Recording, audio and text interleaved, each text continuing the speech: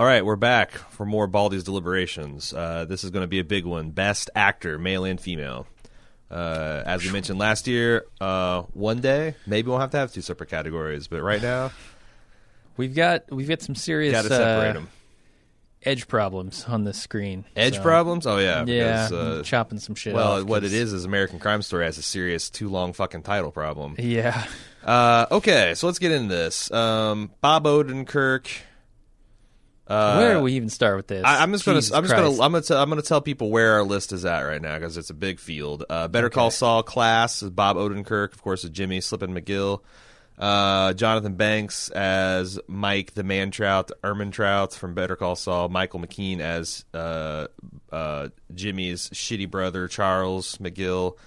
Then we got the American Crime Story class. Sterling K. Brown as Christopher Darden. Courtney B. Vance as Johnny Cochran. Johnny Travolta as Robert Shapiro.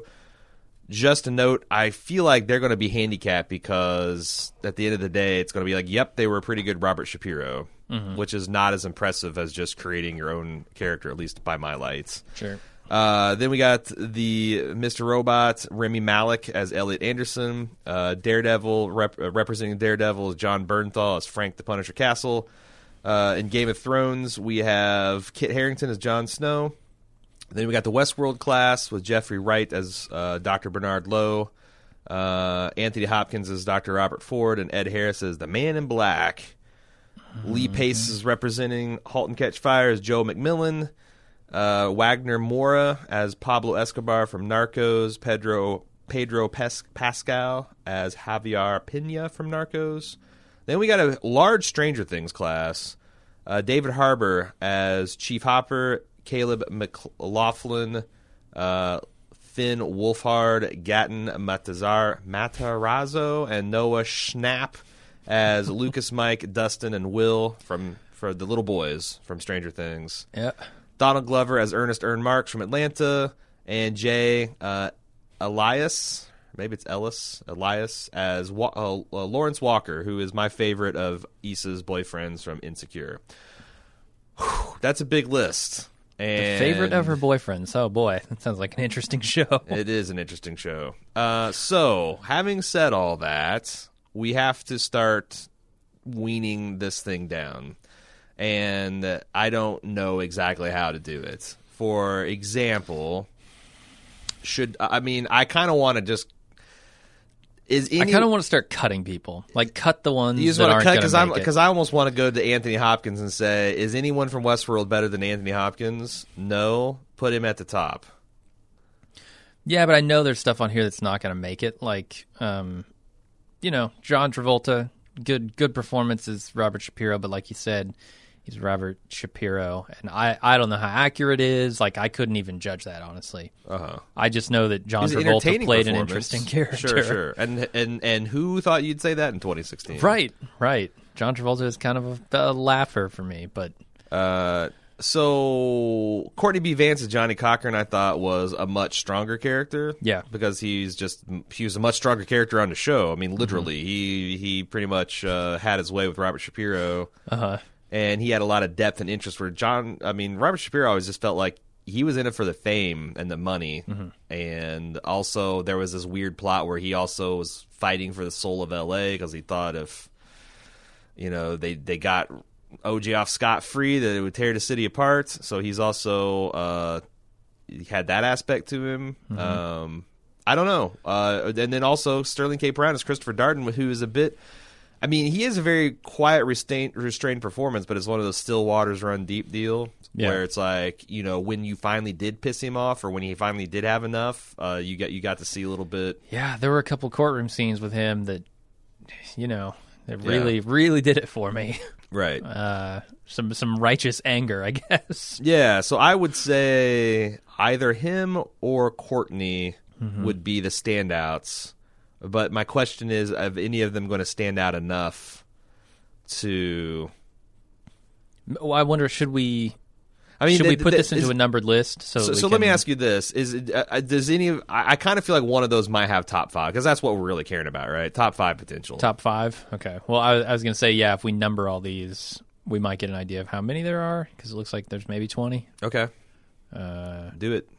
Whoop. Google makes it easy. Boom. Okay. So scrolling so yeah, down 22. here, we got 22 actors, Which, male actors. yeah, I mean, a top 5 is This- fairly limiting. Are we going but- with Brown or Vance? Fuck. I kind of want to go with Vance. I think you're right. He certainly had more to do. Like there was more of a focus on him than there was on the Right. Christopher Darden. Right. So, yeah, I mean, it was a bigger job. They both did excellent. Also, props for Johnny Cochran's law firm. I know that he's since moved on, but his law firm, at least on my market, did heavy advertising during the OJ trial. Like, that's the perfect blend of shameless and brilliant that I think defines the Johnny Cochran experience. Right. So I'm gonna elevate Courtney B. Vance as Johnny Cochran. What do you think? And leave everybody yeah. else. Leave everybody else in the dust. Unfortunately. Yeah. All right, so I'm gonna throw him up number 1 because why not? Oh shit. How about this? I'm going to say we should probably drop everybody who was in shows that we didn't both watch near the bottom, Okay. because it's a much harder argument. All right. Well, then that means In Lee something like a Pace- comedy, obviously we don't do that, but that's because Lee Pace and *Halt and Catch Fire* is going to suffer from that rule. Jay Elias is already down there. Narcos. Oh yeah, the Narcos. I didn't see season 2 of that. I saw season Which 1. I mean, I think Pedro Pascal took a little bit of a step forward, but Pablo was and still we Pablo. gave Wagner Mora high praise last year. And he deserves it. Yeah. He's really magnetic as Pablo Escobar. Mm-hmm. So Okay, so those are all. I think that's Kinda near the everything. bottom. Oh Is there- yeah, is there and anybody you also wanna, Ernest like, Earned talk Marks. about? Man, I mean Donald. That's the only problem with that is that Donald Glover. I don't know that he's even that good because he plays this character as kind of like with a pretty flat effect. Like he's definitely not the Donald Glover you saw in Community. Mm-hmm. He's definitely not the Donald Glover you're going to see as fucking Lando Calrissian coming up. I hope not. If he's a flat effect, It's yeah. more of like this guy did all the writing and direction and show running on this, and he's super young and super talented. And what the hell is he going to end up doing? Okay. So I don't know if he deserves a top 5 in the acting department. Okay. I mean, like I said, we both haven't seen it. It's a real hard argument given all the other stuff on here that we both have Okay. seen. And in it, like I said, in a category like comedy where you've seen a Right. shitload more than I have, it makes sense to kind of say, let's throw that rule out for now. But, the Baldies are about Bald Move and the stuff we've seen. So, Yeah. All right. So I'm fine with that. So suggestion. What if we pick our favorite boy from Stranger Things? Unless you're going to say David Harbour as Chief Hopper is better than those kids. I don't think so. So my favorite's Lucas.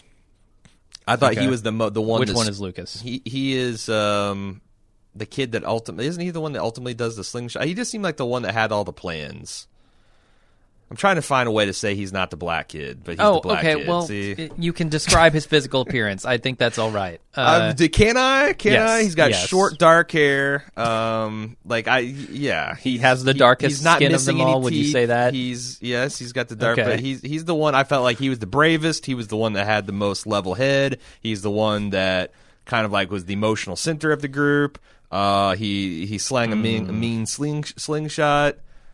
See, I like the chubby kid, The one with the missing best. teeth? Yeah, I- Dustin, is that his name? I believe so. I think it's Dustin. Yeah. I like Dustin the best. All right. Well, so let's lift both of those guys up and then duke it out at the end. To talk about them, like the amazing thing about Stranger Things, in my mind, is that all of those kids just nailed the kid performance. No, Like, it's this some of the is- best kid acting I've seen ever. Yeah.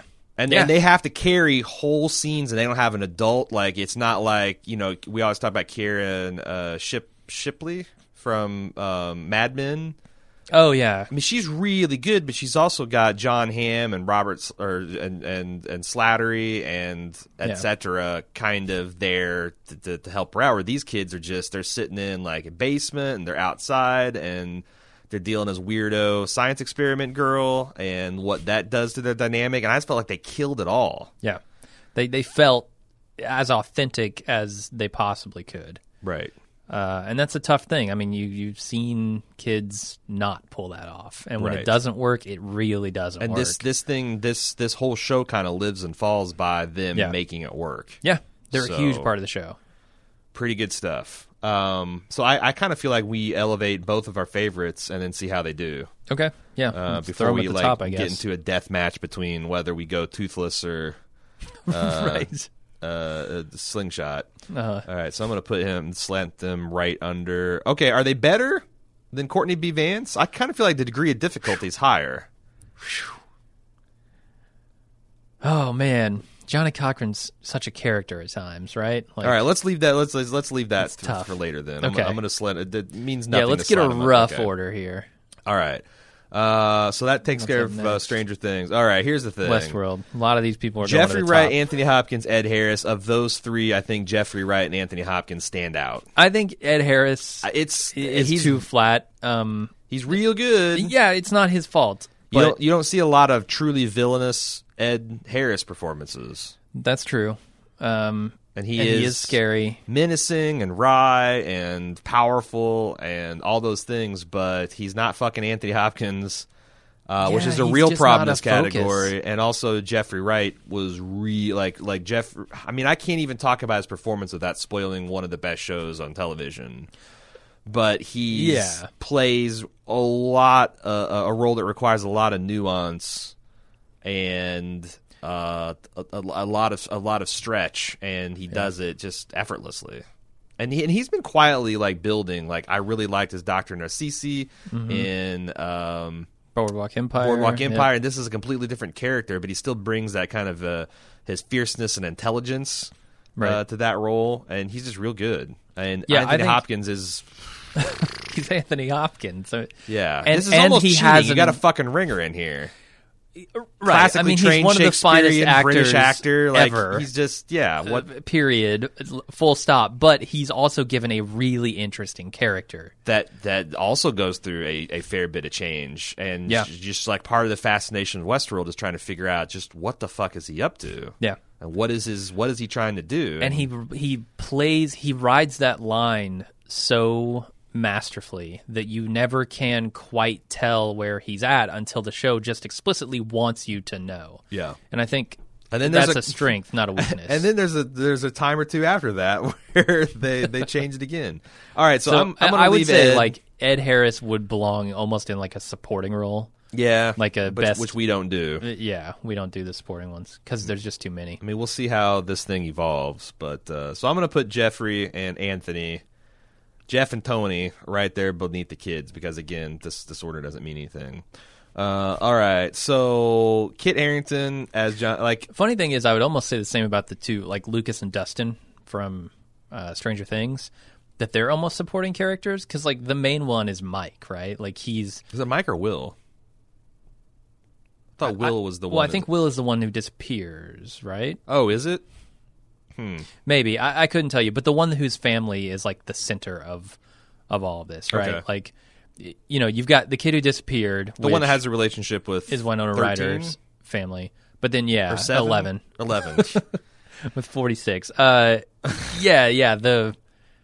I feel like those two are the leads of all the kids. Uh-huh. And these other kids are almost like supporting roles, but they have so much screen time and so And much I interaction. think they're I prefer. I don't know. It's hard to say you prefer a performance with all these guys because they seem to be like. And we argued about putting them up as a unit. right. But that's like, I mean, and we could have. I mean, this is our fucking award show. We could do whatever we want. I don't know why we didn't, honestly, because it almost seems unfair to not evaluate them in those terms. Yeah, I don't know that we decided not to. I just wanted to include all of their names here. But you know, So we when might it, do them when it as comes the time, kids from Stranger Things. when it comes time to the community vote, like that's just insufferably splitting the vote. You know what I mean? Sure. Yeah. So like they're never going to win because you're pitting everybody against each other, and also they're running against the Anthony Hopkins buzzsaw. Okay, Kit Harington. I don't even really want to talk about Kit. Like I struggled to pick out the best guy, and he did a lot, and he took a step forward from he did more than just glower in a season where they kind of poke fun at the fact that he's done nothing but glower. But I don't even think it's worth elevating him because he ain't going to make it. He ain't going to make the top 5. Yeah, I can already tell. And we talked about we have a top 5 in which he is not already better than. Right. So and we talked about putting Peter Dinklage in this category, but he just didn't have enough. He had a couple really good scenes, but It wasn't a big Peter Dinklage season. And it's more Peter Dinklage, frankly. Like at some point, the saturation of this really good actor becomes a negative. Right? I want to talk about this award show, and because I feel like it's so much bullshit when people are like, "Well, you can't make LeBron James MVP again because you could just make him MVP well, then make him MVP every year," or like you can't give you see the argument that like in the heyday of Breaking Bad that you just couldn't give Bryan Cranston, it's going to work against him because he's won so many. I'm like, that's horseshit. Like, you're the best or you're not, Like, what is this? Right, but people become accustomed to the performance. And then when they deliver the same performance again, like the same quality of performance, they have to almost take it to the next level. It's like heroin. You can't just... Right. What do you do... What do you do to stand out from your old performances? Right. And, Peter Dinklage, as good as he is, just didn't have moments that really elevated it yet again. Because how can you? Agreed. Whereas somebody like Anthony Hopkins comes on the screen, they haven't been doing TV for a very long time. I think, that shakes things up. Yep. Okay, so so Game of Thrones can just sit and spin down there. Yeah. Okay, that moves us to Jon Bernthal as Frank the Punisher Castle. I think the best thing that came out of the Daredevil season, not that the Daredevil season was bad, but he was kind of amazing as the Punisher, to the extent that a lot of people are already crying for a miniseries or a spin-off of his own. They're doing it. However, are they? Yeah, the Punisher is coming out this year. Oh, cool. All right. Well, I hope they don't fuck around with that, because if I hear that's going to be a 12-episode season, I'm going to be like, ugh. How many people can you snipe in 12 episodes? We'll find out. But again, my same problem. Like, Jon Bernthal is not going to be. He's not better than Courtney B. Vance or Caleb Bergatton or Jeffrey Wright or Anthony Hopkins. So, I mean, maybe we need to start thinking about this with an eye for a top 10. Are any of is any of Ed Harris, Jon Bernthal, or Rami Malek better than Are they better than the Better Call Saul crew? Well, first of all, let's go to Better Call Saul, because that's the only thing else we got to consider. Yeah. Is Bob Odenkirk, Jonathan Banks, or Michael McKean better than the top 5 of the present male actors we have that just broke down?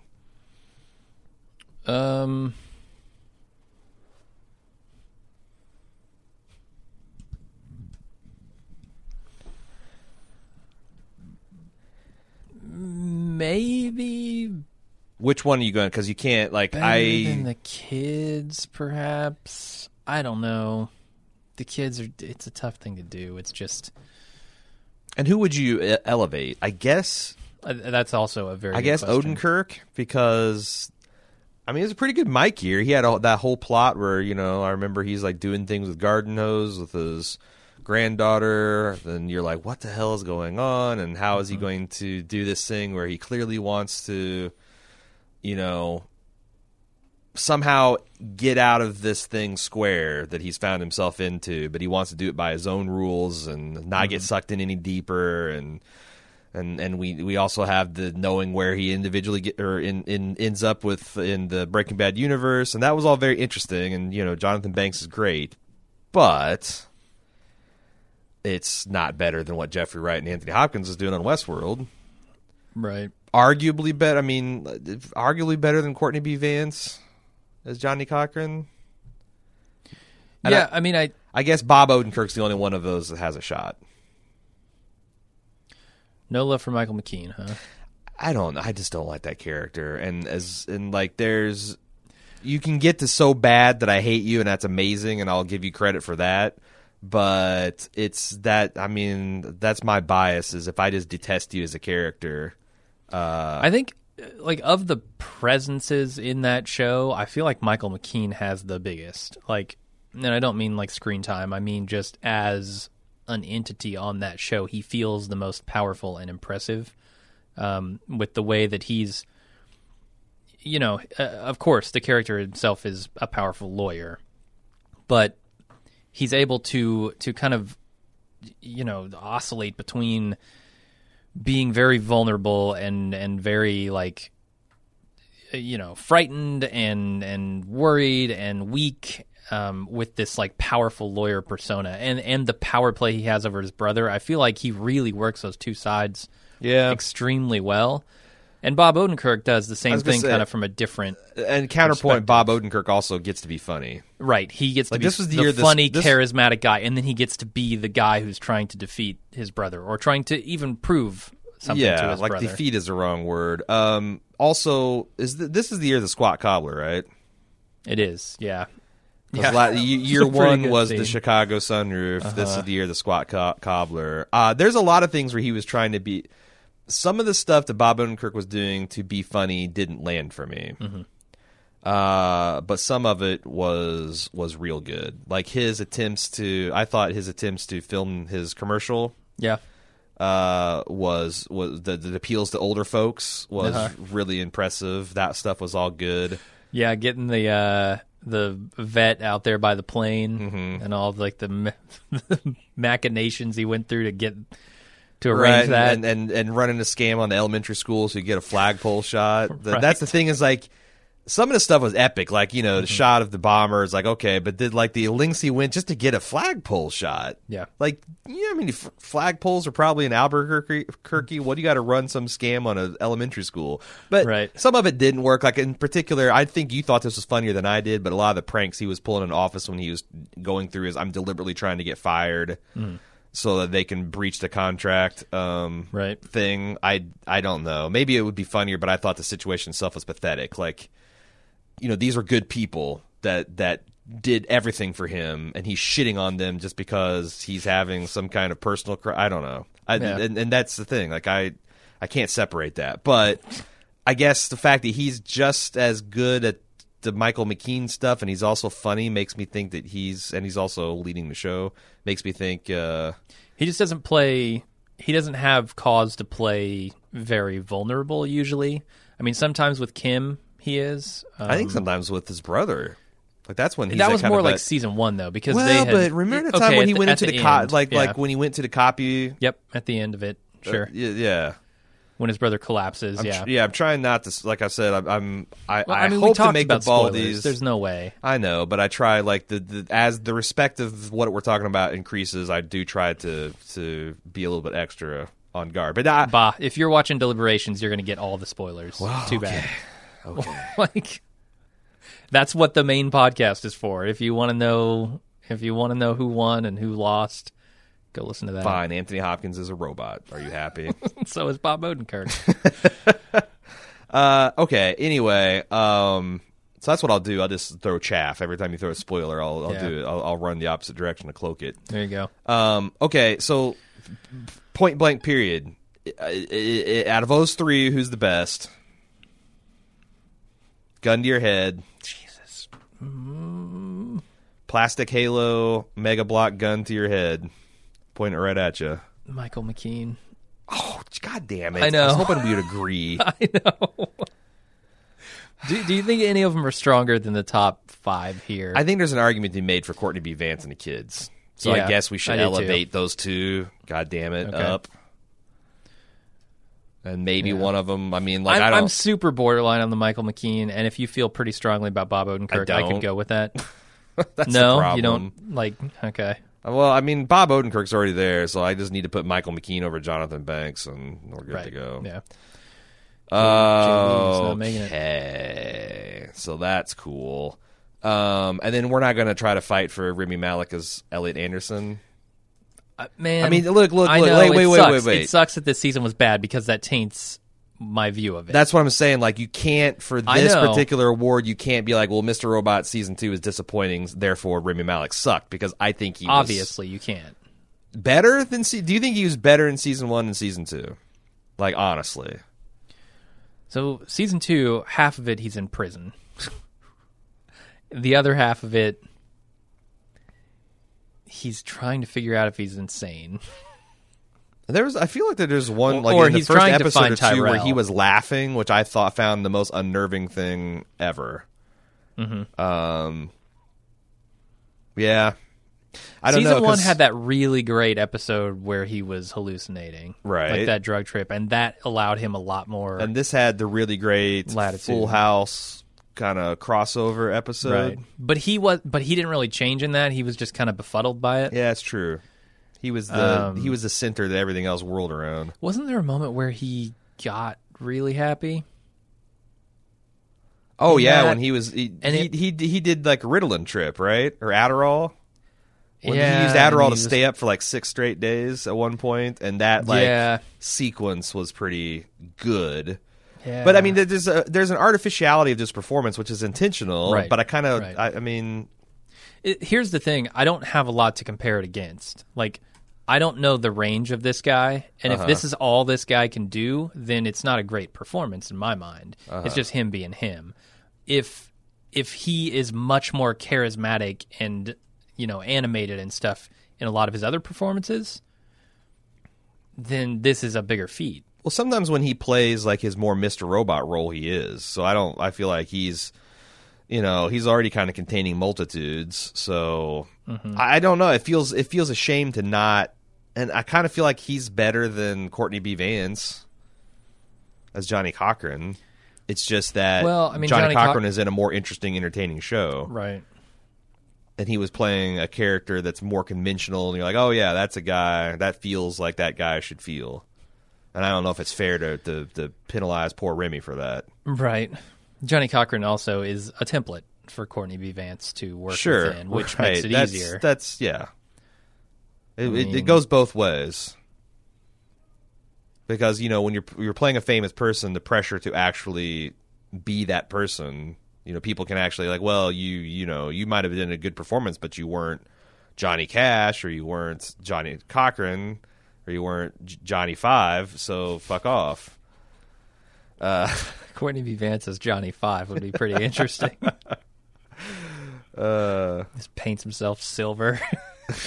I was thinking of like, what if that shit? I can't remember that robot movie, the South African robot movie. Oh, Chappie? Chappie. What Yeah. if Chappie played Johnny Five in the Tell-All story with Steve Guttenberg? Wow. Anyway, I don't know. Like I said, I feel like that it's certainly not fair to leave him at 11. Yeah. All right, I'm going to elevate him. I would I'm put gonna, him above, like, even a Jonathan Banks, honestly. Okay, so I'm going to put him at the number 1 because that's clearly insane. But we'll not forget to recategorize that. Okay. Okay, so I think, like I said, I don't really give like if do we want to go top 10 or top 5? Top 5? Yeah, I just don't think there's enough people to make a top 10. All right. Then half of them get in. So let's get tough. I don't want to fuck around. I want to put Jeffrey Wright and Anthony Hopkins at the top of the list. Now maybe Yep. Jeffrey will fall a little bit, but if Jeffrey's going to fall. Anthony Hopkins just if Anthony, fucking I just destroy- and he it's almost eats like I that said, show it's for almost breakfast. not fair I because know. it's like the perfect. It's like when someone cast him as Hannibal Lecter, like Right. fuck off. Like everybody else, just go fuck off. Here are all the Oscars. We're not even going to hold a ceremony this year. Right. So I think he was the best, most interesting character and performance of the year. Yeah. Oh, easily. I mean, Jeffrey Wright, well, I won't say easily. Jeffrey Wright as Bernard is also way up there. But Sure. Anthony Hopkins, head and shoulders. I mean, and He's the other thing about the incredible. Westworld also, it's like it's got a lot of things running for it, you know? Like the fact that we just got done watching it and it's fresh in our mind. But even with that, like I feel like if this had come out in February, I would still remember Dr. Ford's character. Oh, and, yeah. and how just relentlessly interesting he was. Mm-hmm. Okay, so Remy Malik obviously is not going to get over those two. So let's go to Courtney B. Vance. Is Courtney B. Vance better than Remy Malik as Johnny Cochran? I say no. What say you? I do feel like the argument is strong to say he's playing a real person, and that's inherently easier, I think, than making this character up. Mm-hmm. And I know you're working off a script, but you have to make up the look and feel and intonation and everything about the voice. And with Johnny Cochran, you're essentially it's a really good copy of a thing. Mm-hmm. So, I feel like he is better. Remy? Yeah. Okay. So let's talk about the kids in Stranger Things. I kind of want to put them above Remy. I do too. All right. Are we going to decide which? Let's put that fight off. Yeah. Okay. Now, are they better than Jeffrey Wright? No. Okay. Let me choke for a minute. Bob Odenkirk, is he better than Courtney B. Vance? This is interesting because, I mean, this season, he's essentially playing a copy of a character or a prototypical character, right? Like, as Saul Goodman. Yeah. I mean, he knows what he's got to do, but I guess it's getting there. Getting there is super interesting. I don't know, man. I mean, the line that Bob Odenkirk is walking between person who wants to do good, person who has desires, and Saul Goodman mm-hmm. is pretty solid. Also, I kind of give him a little props for the fact that this season, essentially, going into last season, I thought this was going to be the fall.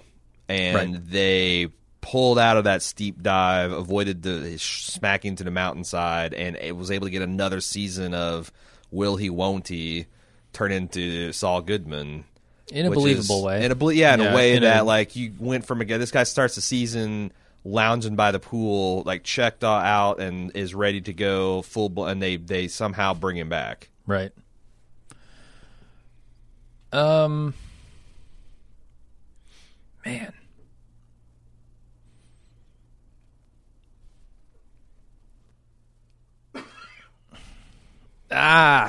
Fuck. It sucks because I like Bob Odenkirk so much. I do too. And I like that character. That character is so much fun when he's fun. Whereas Johnny Cochran, I have no real opinions of Johnny Cochran outside of what I've seen on this show. Mm-hmm. And Johnny Cochran, the character, Johnny Cochran as a TV character is not as fun as Bob Odenkirk. Let me get to do some. He cool might be stuff. as complex. Like I said, I would guess. Like I definitely saw like the civic side of him. That scene where he gets pulled over with his daughters in the back was like blistering. Yeah. And him dealing with his wife when these allegations of his, sexual misconduct, like that shit was real, man. Yeah, and him dealing with John Travolta. Yeah.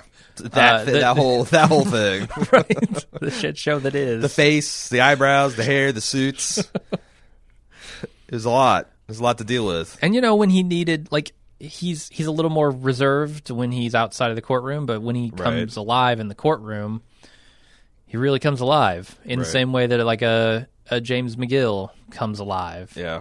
He had a lot of good deadpans too. Like most of my favorite moments are when Johnny is like leading the whole room in like this crazy defense of O.J. Simpson, and then Robert Shapiro pipes up like, I've been working this settlement offer, this plea deal, and everybody just kind of like turns like, what the fuck page are you? That's some good stuff. So I don't know. What do you think? So my thing is like I think Bob Odenkirk has made a really indelible character, and I'm certainly going to never forget him throughout my whole life, but. I mean, and Johnny Cochran's not going to be as flash in a pan as obviously he's not going to reprise this role. But like, if I'm thinking, like, I think his role is going to stick out in my mind more than, any particular thing that Bob Odenkirk did this year. Okay. Yeah, this year. Because this is all about 2016. Yeah. Miserable bitch I'm of the okay year with there it. was. Okay, so then I'm actually okay with Michael- the order of everything except we have to eliminate a kid. Or okay, or maybe well, we don't. Maybe we just have to order them. Okay. But Are, we so when move you're them as a saying unit. fine, are you saying like in the top? Are you talking about top 5? I think I'm actually talking. Oh, you know what? I'm talking about top 10. Except I think Jonathan Banks might need to go under Sterling K. Brown. Oh, see, I was thinking, maybe Ed Harris needs to go, like, be the number 10 spot. Oh, you think so? I think so. I feel just like he's more of a supporting role, though. But the same is true So of let's just say Sterling K. Brown and Jonathan Banks. And Jonathan Banks, so, like... Man. People are going to go, why the hell didn't Jimmy Simpson get in here? Well, And we we can debated talk that. about that. Yeah. I just think that I feel like it was a weaker role, and that Jimmy Simpson did everything that was asked of him. He just wasn't asked to do as much. Yeah. So, and honestly, I didn't buy Jimmy Simpson as a badass.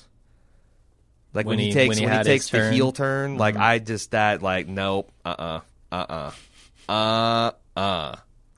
Yeah. Yeah, that's fair. And I got to give demerits for that. I don't think we talked about it on the podcast, but like that's one thing. Like I just didn't. Every time they showed him like fucking wiping his bloody knife, I'm like, and he had that kind of like jutted out lower lip kind of. The turn was too abrupt, I think, for me. Yeah, I mean he wasn't. That was part of it. He wasn't given a lot to work with there. Yeah, but I I'm think just that was one of the saying failings of that character. Yeah, that when he takes his, I didn't buy it. Yeah, so he's not on the list, and that's why. Oh, this is like I said. This is going to be super. This whole fucking award show is going to be some glorious fiasco. I'm sure with people ripping it, and I also like there's a lot of people forgot that like the Leftovers wasn't on this year, and they're like fucking furious that it's not nominated for awards. So it's like you got people of all the hell levels. do you do about that? Yeah, you got people of all levels of engagement with what we're actually doing and awareness of what's going on, and like it's going to be. But that's what the award shows. That's the only value of award shows is they foster interesting discussion. So fuck it. Right. That said, I think Ed Harris should be the number 10 spot. Jesus. And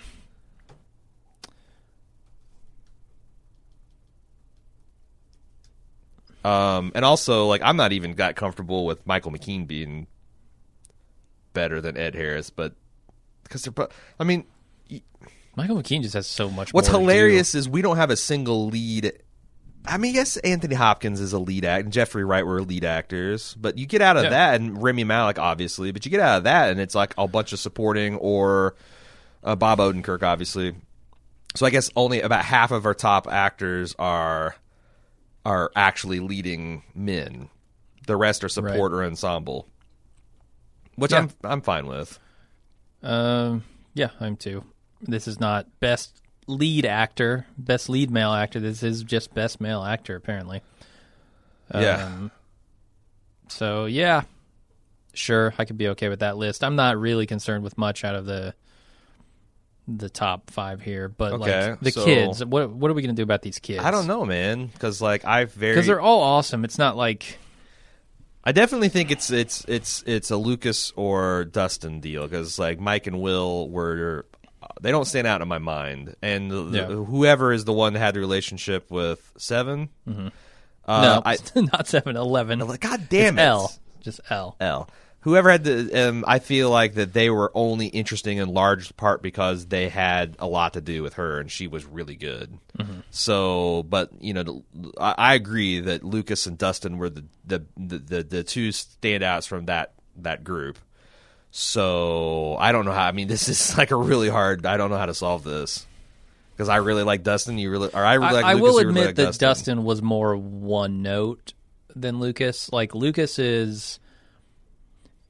Lucas was kind of the guy calling bullshit on the whole thing the whole time, right? And so, like, yeah, but Dustin... he got his moments where he's playing D&D and he's having a great time with his buddies. He also got moments where he's like fuck you guys, Yeah. you know, and he had some very serious talk with Mike or Will. I But think Dustin it's was Mike. the peacemaker. Dustin. I mean, I don't want So to let me diminish ask you Dustin's this: performance. How I much think of it's Dustin's great. performance is the fact he's missing his front 2 teeth? It's part that, and Dustin is more likable than any of the others, right? He's kind of the guy. He's the comic you feel relief. a little sorry for him. Yeah. I'm not gonna say he's the chunk in the role, but he's Oh, kind of no. the chunk in the role. He's a modern chunk, right? Yeah. Like he's the chunk He's that not the nobody's butt of making anybody's fun joke. of. Yeah, yeah, but- yeah. Except for the bullies who are just assholes, and Right, bullies. right. But yeah, his friends aren't busting his chops about being fat. He's Right. just that's one of his things. Uh-huh. That's who he is. But like, yeah, I don't know. I guess I took more of a liking to Dustin because he was cuter is the wrong word, but like Well, okay, this is our fucking award show. What if Yeah. we reunite them the and Dustin give them Lucas joint recognition? Just really combination? piss people off. I think break if we're the gonna do rules. that, There are let's rules. do the Stranger Things kids as a unit. If we're gonna do that, I know they are kind of the best of the bunch, but I feel like it Are doesn't. you worried work about hurting without- these kids' feelings? Because I don't No, think they care. I don't okay. give a shit. They're never gonna hear this. All right. But like, I mean, the Lucas, whichever one, whoever is the one who has a relationship with Elle, like the Lucas and him combo was really strong, right? Mm-hmm. Like all the fight they had, the makeup. Yeah, it's almost session, like all the stuff that the other kid did was to serve their roles. right. Like he gave them material. He gave them material to play off of. Yeah, Like he let Dustin be the peacemaker, let Lucas be the the maverick or whatever you want to call him. yeah. So I don't know if we want to put them all, like especially whoever the kid was missing. No, Yeah, Will. you can't put him in there. Right. He was in right. like 2 minutes of the series. But here's the thing: I don't think, like, if the character who plays Mike, which is I think the one with the Elle relationship, we should figure this out. Yeah, once because I and for definitely all. don't want to put the wrong kid on Rushmore. Right. Stranger Things. End up putting Or get halfway through it and realize, oh, Right. shit. weren't sure which Roosevelt that we want to put up Got there. the eyes of Mike. Or we want to teeth put of Roosevelt up Dustin. there, but we end up putting fucking Harrison by mistake because Finn no one Wolfhard. Googled Yeah, it. so it's Mike. Okay, Mike. Mike Wheeler, yeah. All right. And then Will is the kid who disappeared, I think. Will Byers, Noah Schnapp. Yeah. Will's the kid who disappeared. That's Winona's kid then. Yep. Okay. I feel like we just we take Caleb and Gat and put them together and make this a done deal and fuck Mike or Will. You did a great job. Not saying you didn't. I'm just saying the other two Man. were. Yeah.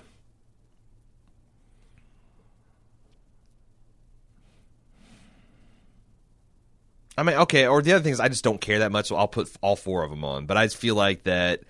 I don't know how. I just don't think Will deserves it. He's not in the show enough. Okay. You know, and even if he had one scene where he gave the world's best kid performance, Right. The kid It's best not disappearance enough. by a child.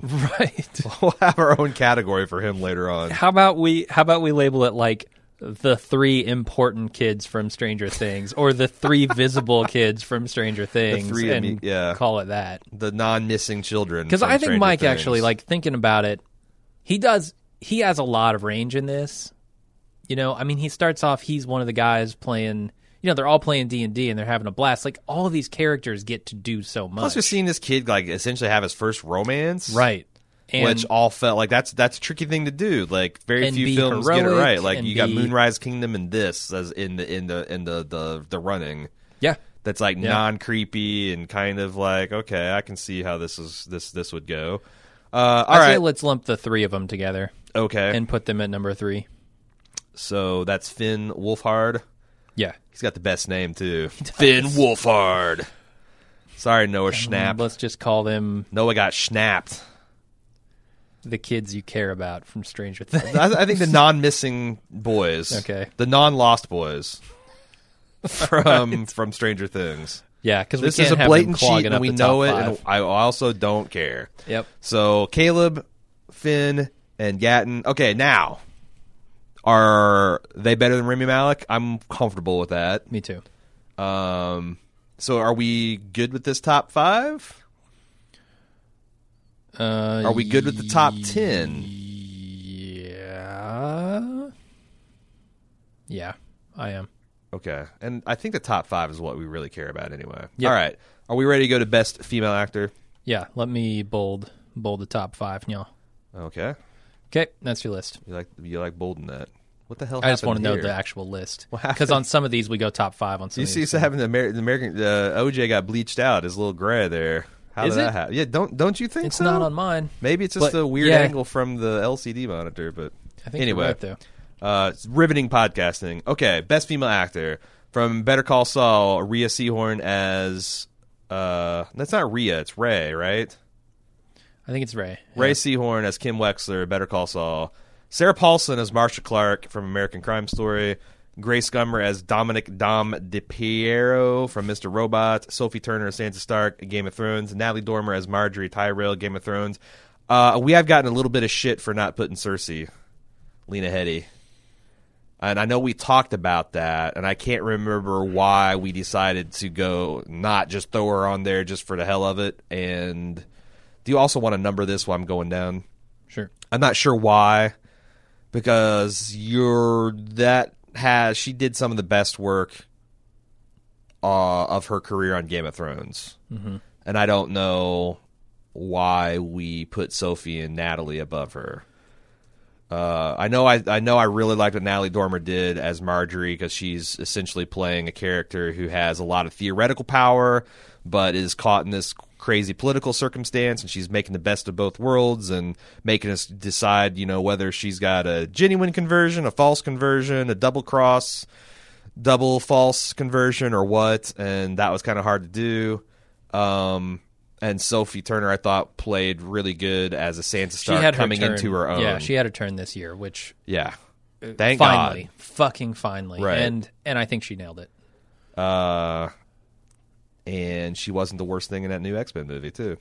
So yeah, continuing on, Evan Rachel Wood as Dolores Abernathy from Westworld, Thandie Newton as Maeve from Westworld, Carrie Biche as Bichet. Bichet as Donna Clark from *Halt and Catch Fire*, Millie Brown as Eleven from *Stranger Things*, Winona Ryder as Joyce from *Stranger Things*, Zazie Beetz as Vanessa from Atlanta. That's Donna Glover's girlfriend / baby mama.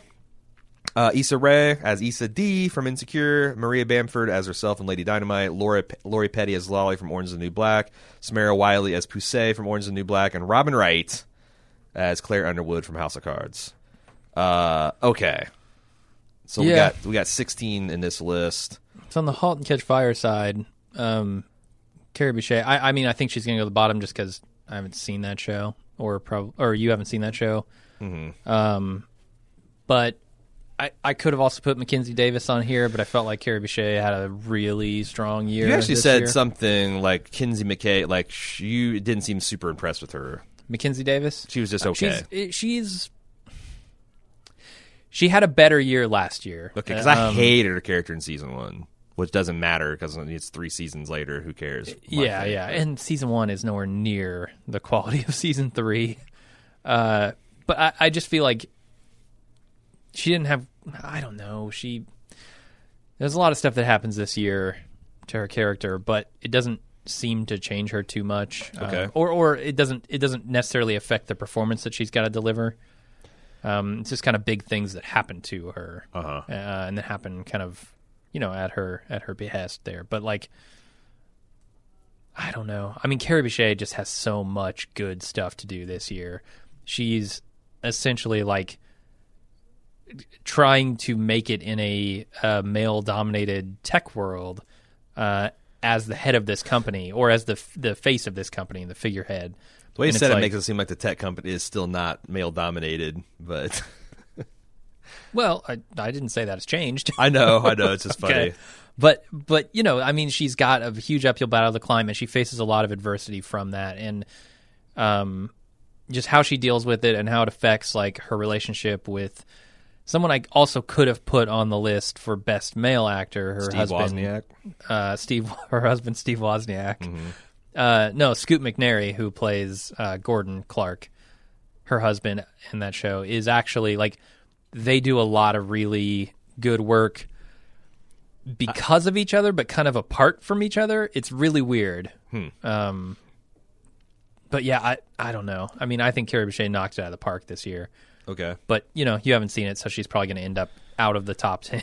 Well, the only out one, of the running. The only one, I mean, all the people that I put on here I think are great. Right, and the I've seen standouts are Samara Wiley, as we say, because she's been one of the best things in Orange and New Black, and she got to play, she got to die, which is always good for an actor to work with. Spoiler alert. Maria Bamford is more broadly comedic, but also is really high degree of difficulty playing a mentally ill person and making it funny without being mean about it. So those are the ones I would probably try to give a little attention to, but if we're going to go the role that we both have to see it. Also, I don't think either one of these are going to be a threat to win or maybe even get into the top 5. Okay. So that leaves us with Robin Wright as Claire Underwood, who had another excellent year, maybe her best year yet. I don't know. She had some she had some plot when she was dealing with that abortion bombshell, and I think season 2 or 3 that might be her best work on the show. But this was like her dance with Putin. Who had whatever the evil version of Putin on the show is. I can't remember what his name is. I don't either. That was really interesting. And her kind of battle with Frank. Yeah. I mean, they ended last year with a split, right? Yeah. And over the course of this year, they've come back together as much as they're probably going to. But and then they had that fantasy sequence where they're literally like fight fucking, kinda, which I thought was kind of ferocious. That she played well, but House of Cards is definitely a show in its twilight. Yeah, and a lot of people argue that it never got daybreak. I'm not one of those people. I think the first season was real good. I feel like the bulk of this performance here is just Robin Wright being like that intense physical presence. I don't know that Claire Underwood as a character had a lot of stretching to do here. And also, I mean, Robin Wright is like, dynamic and magnetic. It also but felt like her. I mean, I don't know how else to say it other than the whole plot of her trying to be the vice president is fucking ludicrous. It is. It is. Now, I get it that we got a president that's trying to make his son-in-law a chief of staff now, so maybe it's slightly less ridiculous. But like, every single moment that was happening, I'm like, what the fuck? What the fuck? There's no way. Right. There's no way. The difference there being the people are going to vote right on the vice presidency. Right. Through and the at president. no point, like that's the thing. Like most of the really intense political machinations of House of Cards, I've bought. They might be out there, or they're out there because you see the behind the scenes, like what's really happening. What the public is seeing all seemed fine. This just seemed ludicrous from every direction. Right. But like her relationship with her mom and dealing with that loss, like that stuff was like real strong. And her relationship with I forget this guy's name. The author? Thomas Paine, was that? No, that's Thomas Paine. Yeah. Also an author. It's Tom though, right? It is, yeah. It's Tom something. Thomas Paine. Tom Hiddleston. He took a couple hundred years off from writing them pamphlets. And anyway, I thought that stuff was really strong. Tom York, there you go. So, but I don't know, like whether she should rise above where she's at. Like top 10 feels pretty solid. Okay, Winona Ryder from Stranger Things. She is amazing. Because here's the thing, I'm primed to hate this character because she's playing this kind of crazy woo-woo character, but she just happens to be right. And that helps. And also, like, I guess, like, as I was watching her, I'm like, if I was losing my mind and seeing a whole bunch of extra dimensional things, like the way she went about, like, almost scientifically trying to, like, well, they're communicating through lights, so let's string up the lights all through the house. That was kind of interesting. And also, she's a mom that's going to fucking fight some extra dimensional demons to get her kid back. Yeah, and I mean that's where I feel like she has a leg up on some of these other characters because some stakes. If I were, wanting to be, I don't know, a true critic, I might say, oh well, the performance is one note in its sort of over the top freneticism, it's like Sure, if you want to play someone who's absolutely insane all the time, you can do it. Or someone who's perceived to be insane because of how crazy they're acting. And the fact that she's got history, and the fact that like so much of her friends and family support structure are kind of like, oh God, right, right. But she's right. Like that's pretty. I'm saying like if you look at her performance in everybody's seen Winona Ryder and stuff, right? I'm thinking back to like Show Me a Hero last year, where she's an entirely different character. Right. I mean, Winona Ryder has range, and like you saying she's a little bit of mom interrupted here? I don't. That's a girl interrupted joke. Yeah, I never saw it. Oh, okay. That's Angelina Jolie, right? Yeah. Well, Winona Ryder too. Oh, is it? Yeah, Angelina Jolie is a supporting actress in that role. Oh, well, shit. See? I've never seen that movie. I was just making a pun joke, so let's sorry. not worth this. Let's keep going. Joke ruined. Yeah. So yeah, you're okay. I mean, she doesn't have a lot of range in this show because she's just kind of starts a little crazy once Will goes missing. Yeah. And just escalates it from there. It's almost like your point of view the character changes, not so much the character. Right. Right. As you find out more and you understand the situation. But I don't necessarily want to knock her for that because I've seen her in so much other stuff. I know that she can deliver amazing performances that are entirely different from this. And this is the first time I've seen her do anything kind of like this. I mean, she was good in Show Me a Hero, but very small part last year. Yeah. But it's kind of, I'm glad to see her doing really strong, interesting stuff. Like, because I mean, she's kind of fallen off in the last decade. And I don't know whether she's just taking a break. She was in that transition from like leading like beautiful young sex object, sex pot, to right. The second stage of her career, right. which it takes a while to figure that out. So. Right, because she even like the most interesting I can think of before the last 2 years was like Black Swan, where she played a woman having a hard time giving up the torch to a younger, more beautiful, more talented woman. Yeah. But yeah, no, I'm excited for I guess the second stage of this career, and I thought that performance was great, and it surprised me because I remember when I first saw it, I'm like, oh my God, this is going to be a lot to take. And it could be like in less adept hands, it could just be this ridiculous farce of a character. All right, so I want to take her, and let's talk about Millie Brown as 11, because everything you can say about the boys in Stranger Things, you can say times 2. Yeah, because she is not the true lead of the kids. She's not playing a regular girl. She's playing a laboratory experiment that's been tormented and kind of turning into a regular girl, or trying to as much as possible. And you think about like the fact that is such a fantastic, and I see that in like the Harry Potter Fantastic Beasts term. Such a fantastic character, but yet it feels utterly real. Yeah. And she's like 90% of why that is. So, yes. And she's super young. And I was like, me and Cecily were watching her on like the red carpet of the Golden Globes, and she's just like fucking vamping and owning it. And it was just like plus the boys too. They were stunting like they're megawatts superstars. It's super entertaining. So yeah, I think both of these guys need to go to the top. Yeah. Take them to the top. Send them up. Sorry, Ray Seahorn. He's got dethroned. Okay. It's not going to last long because now we're talking about Evan Rachel Wood and Tandy Newton, who I think are going to duel out for number 1 and 2 this year, unfortunately. Who had which role has got the higher degree of difficulty? God, I hate this question. I mean, Evan Rachel Wood had much more screen I think time. It's Evan Rachel Wood, honestly. Because I was going to make you argue for Tandy, because I think she's the one that actually made the most real progress as a character.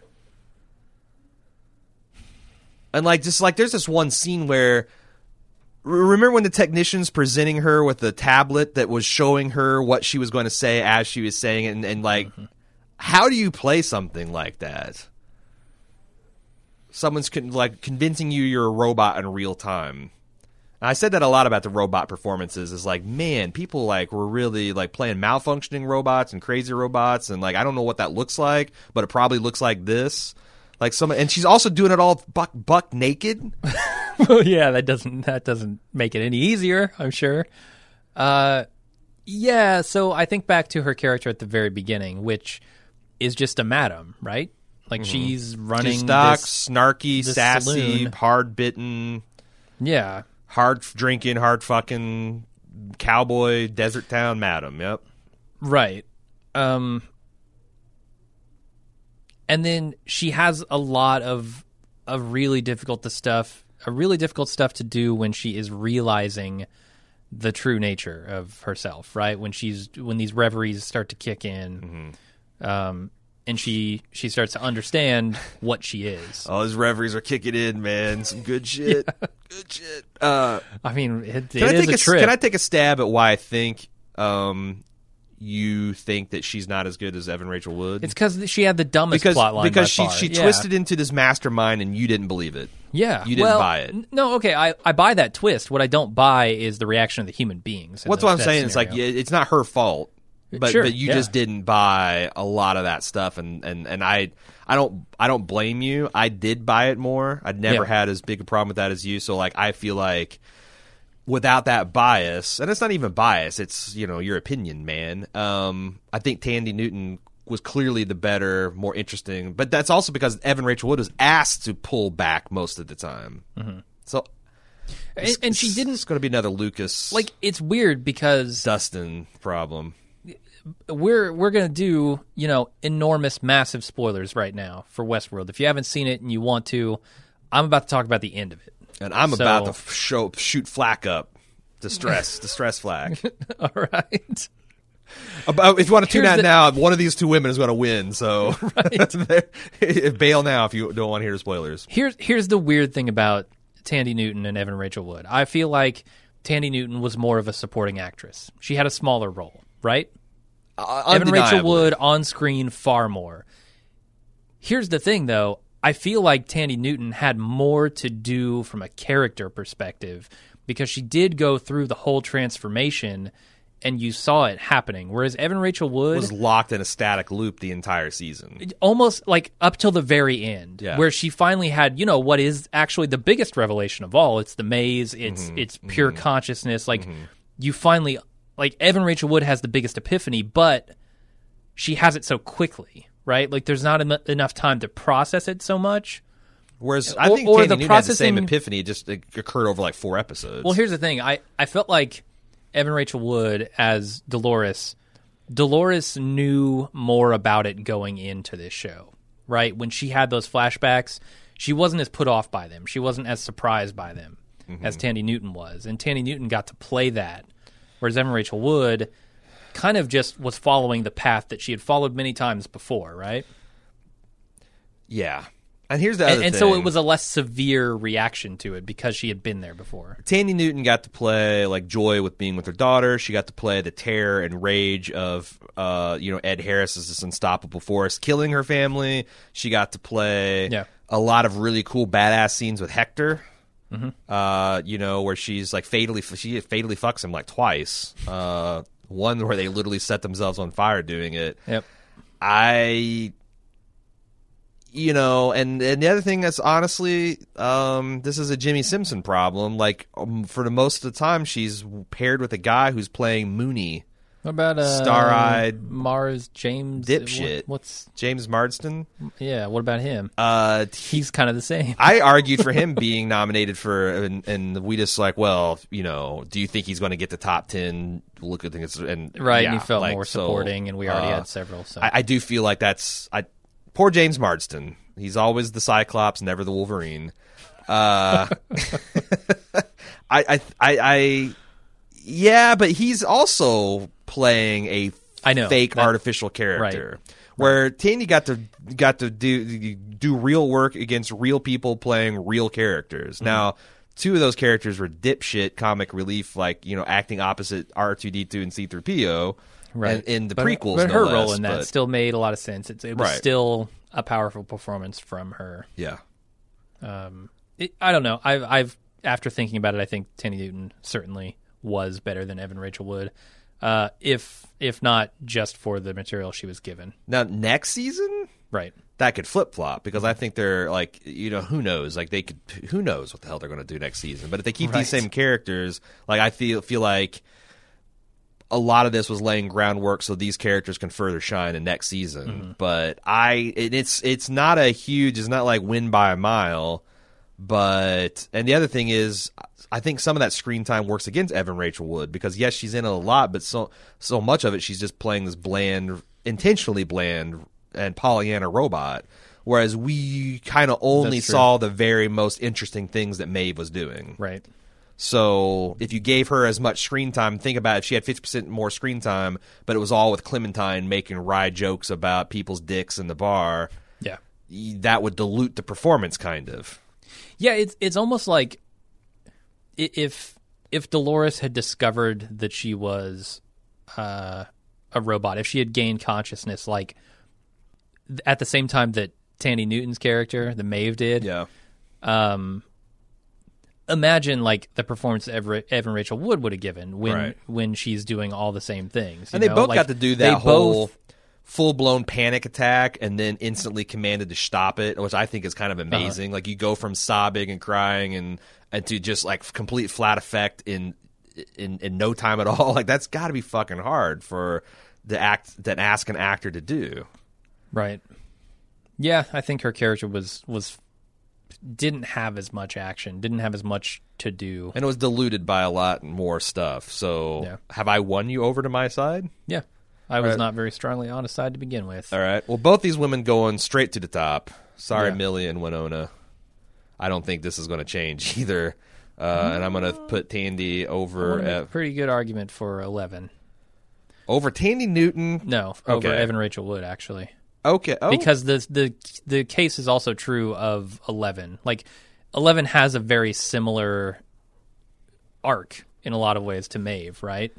Just kind of almost in reverse. Like she's going from this artificial thing to becoming a real person, or what we would call, a normal person, and a less damaged being. Yeah, good point. Yeah, there's a lot of symmetry there. And I mean the scenes where she's in the tank and this girl has just a ton of stuff to do, and when she's interacting with the boys and going through specifically Mike, there's a lot of and trying to protect them and keep them away from vulnerability, strength. I mean, it's all there in the same ways that Tandy Newton got to show it. 12, 13 years old, and that and that on top of it, I feel like elevates it maybe to number 2. All right. And then I think the top 4 is probably a lock. All right. I actually like that. I was going to say you're crazy, but I think you're right. Like the degree of difficulty plus the age of the actor is you got. I mean, that's all. It's all subjective. So right. Okay. Let's go back. So Robin Wright's at 10. Natalie Dormer and Sophie Turner. Was Robin Wright better than either of those two? No, I don't think so. Okay. Was Grace Gummer, Meryl Streep's daughter, as Dominic on Mr. Robot better than Sophie Turner and Natalie Dormer? Her performance is so flat, and I know it's not her fault. It's a character, but it's so understated. Yeah. I have a real hard time giving it any props because it's just... So then no, she goes below... There's no range, right? It's just like... Does she drop below Robin Wright? Yeah. I think she's less interesting than Robin Wright. Okay. I mean, good. She's not less interesting. Her character is less interesting than Claire Underwood because I think Grace Gummer is going to be really fucking good. I don't know how much of that's genetics and how much of that's upbringing, but like I think, she's going to be really good. Mm-hmm. Sarah Paulson as Marcia Clark. Is she better than Sophie, Natalie, and Robin?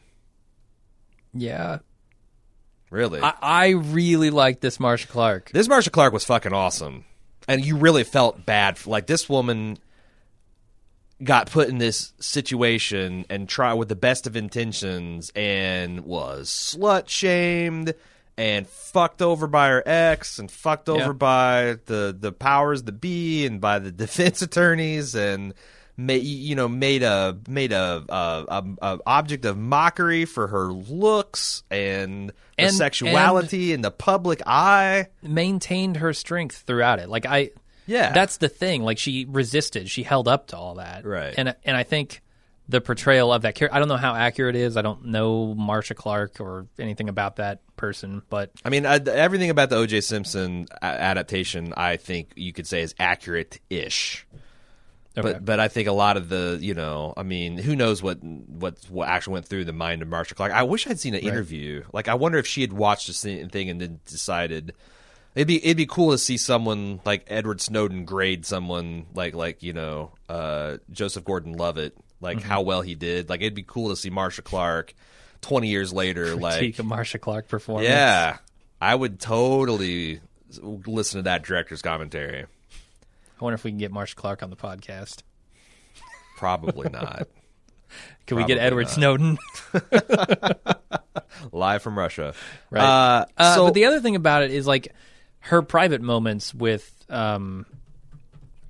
Darden, those also showed, like, a more, a less rigid, a less buttoned up side of her, and I thought that was really good. But she also was, like, firm with him in a different type of way than she was firm in the courtroom. Sure. When she needed to be. And I felt like there was just a lot of range in that character. And, everything I've heard about it is excellent. Marcia Clark from Sarah Paulson. Yeah, she gave good Marcia. Yeah. And I don't know that anyone could have done it better. And especially since I've only seen her really in American Horror Story. Like, I knew she was good, but, like, she's real good. So I think she's better. Now, does she? I think she's. I'm comfortable moving her up. Okay, it's because we don't have that much left to go. I think only 5 and 6 need to be swapped, and we're done. Okay, so move her above Ray Seahorn. Yeah. All right, but not above Winona Ryder. No. I think that's good. I think that's a good top 10. I think it's a good top 5. Okay. What are we calling this? Top 5?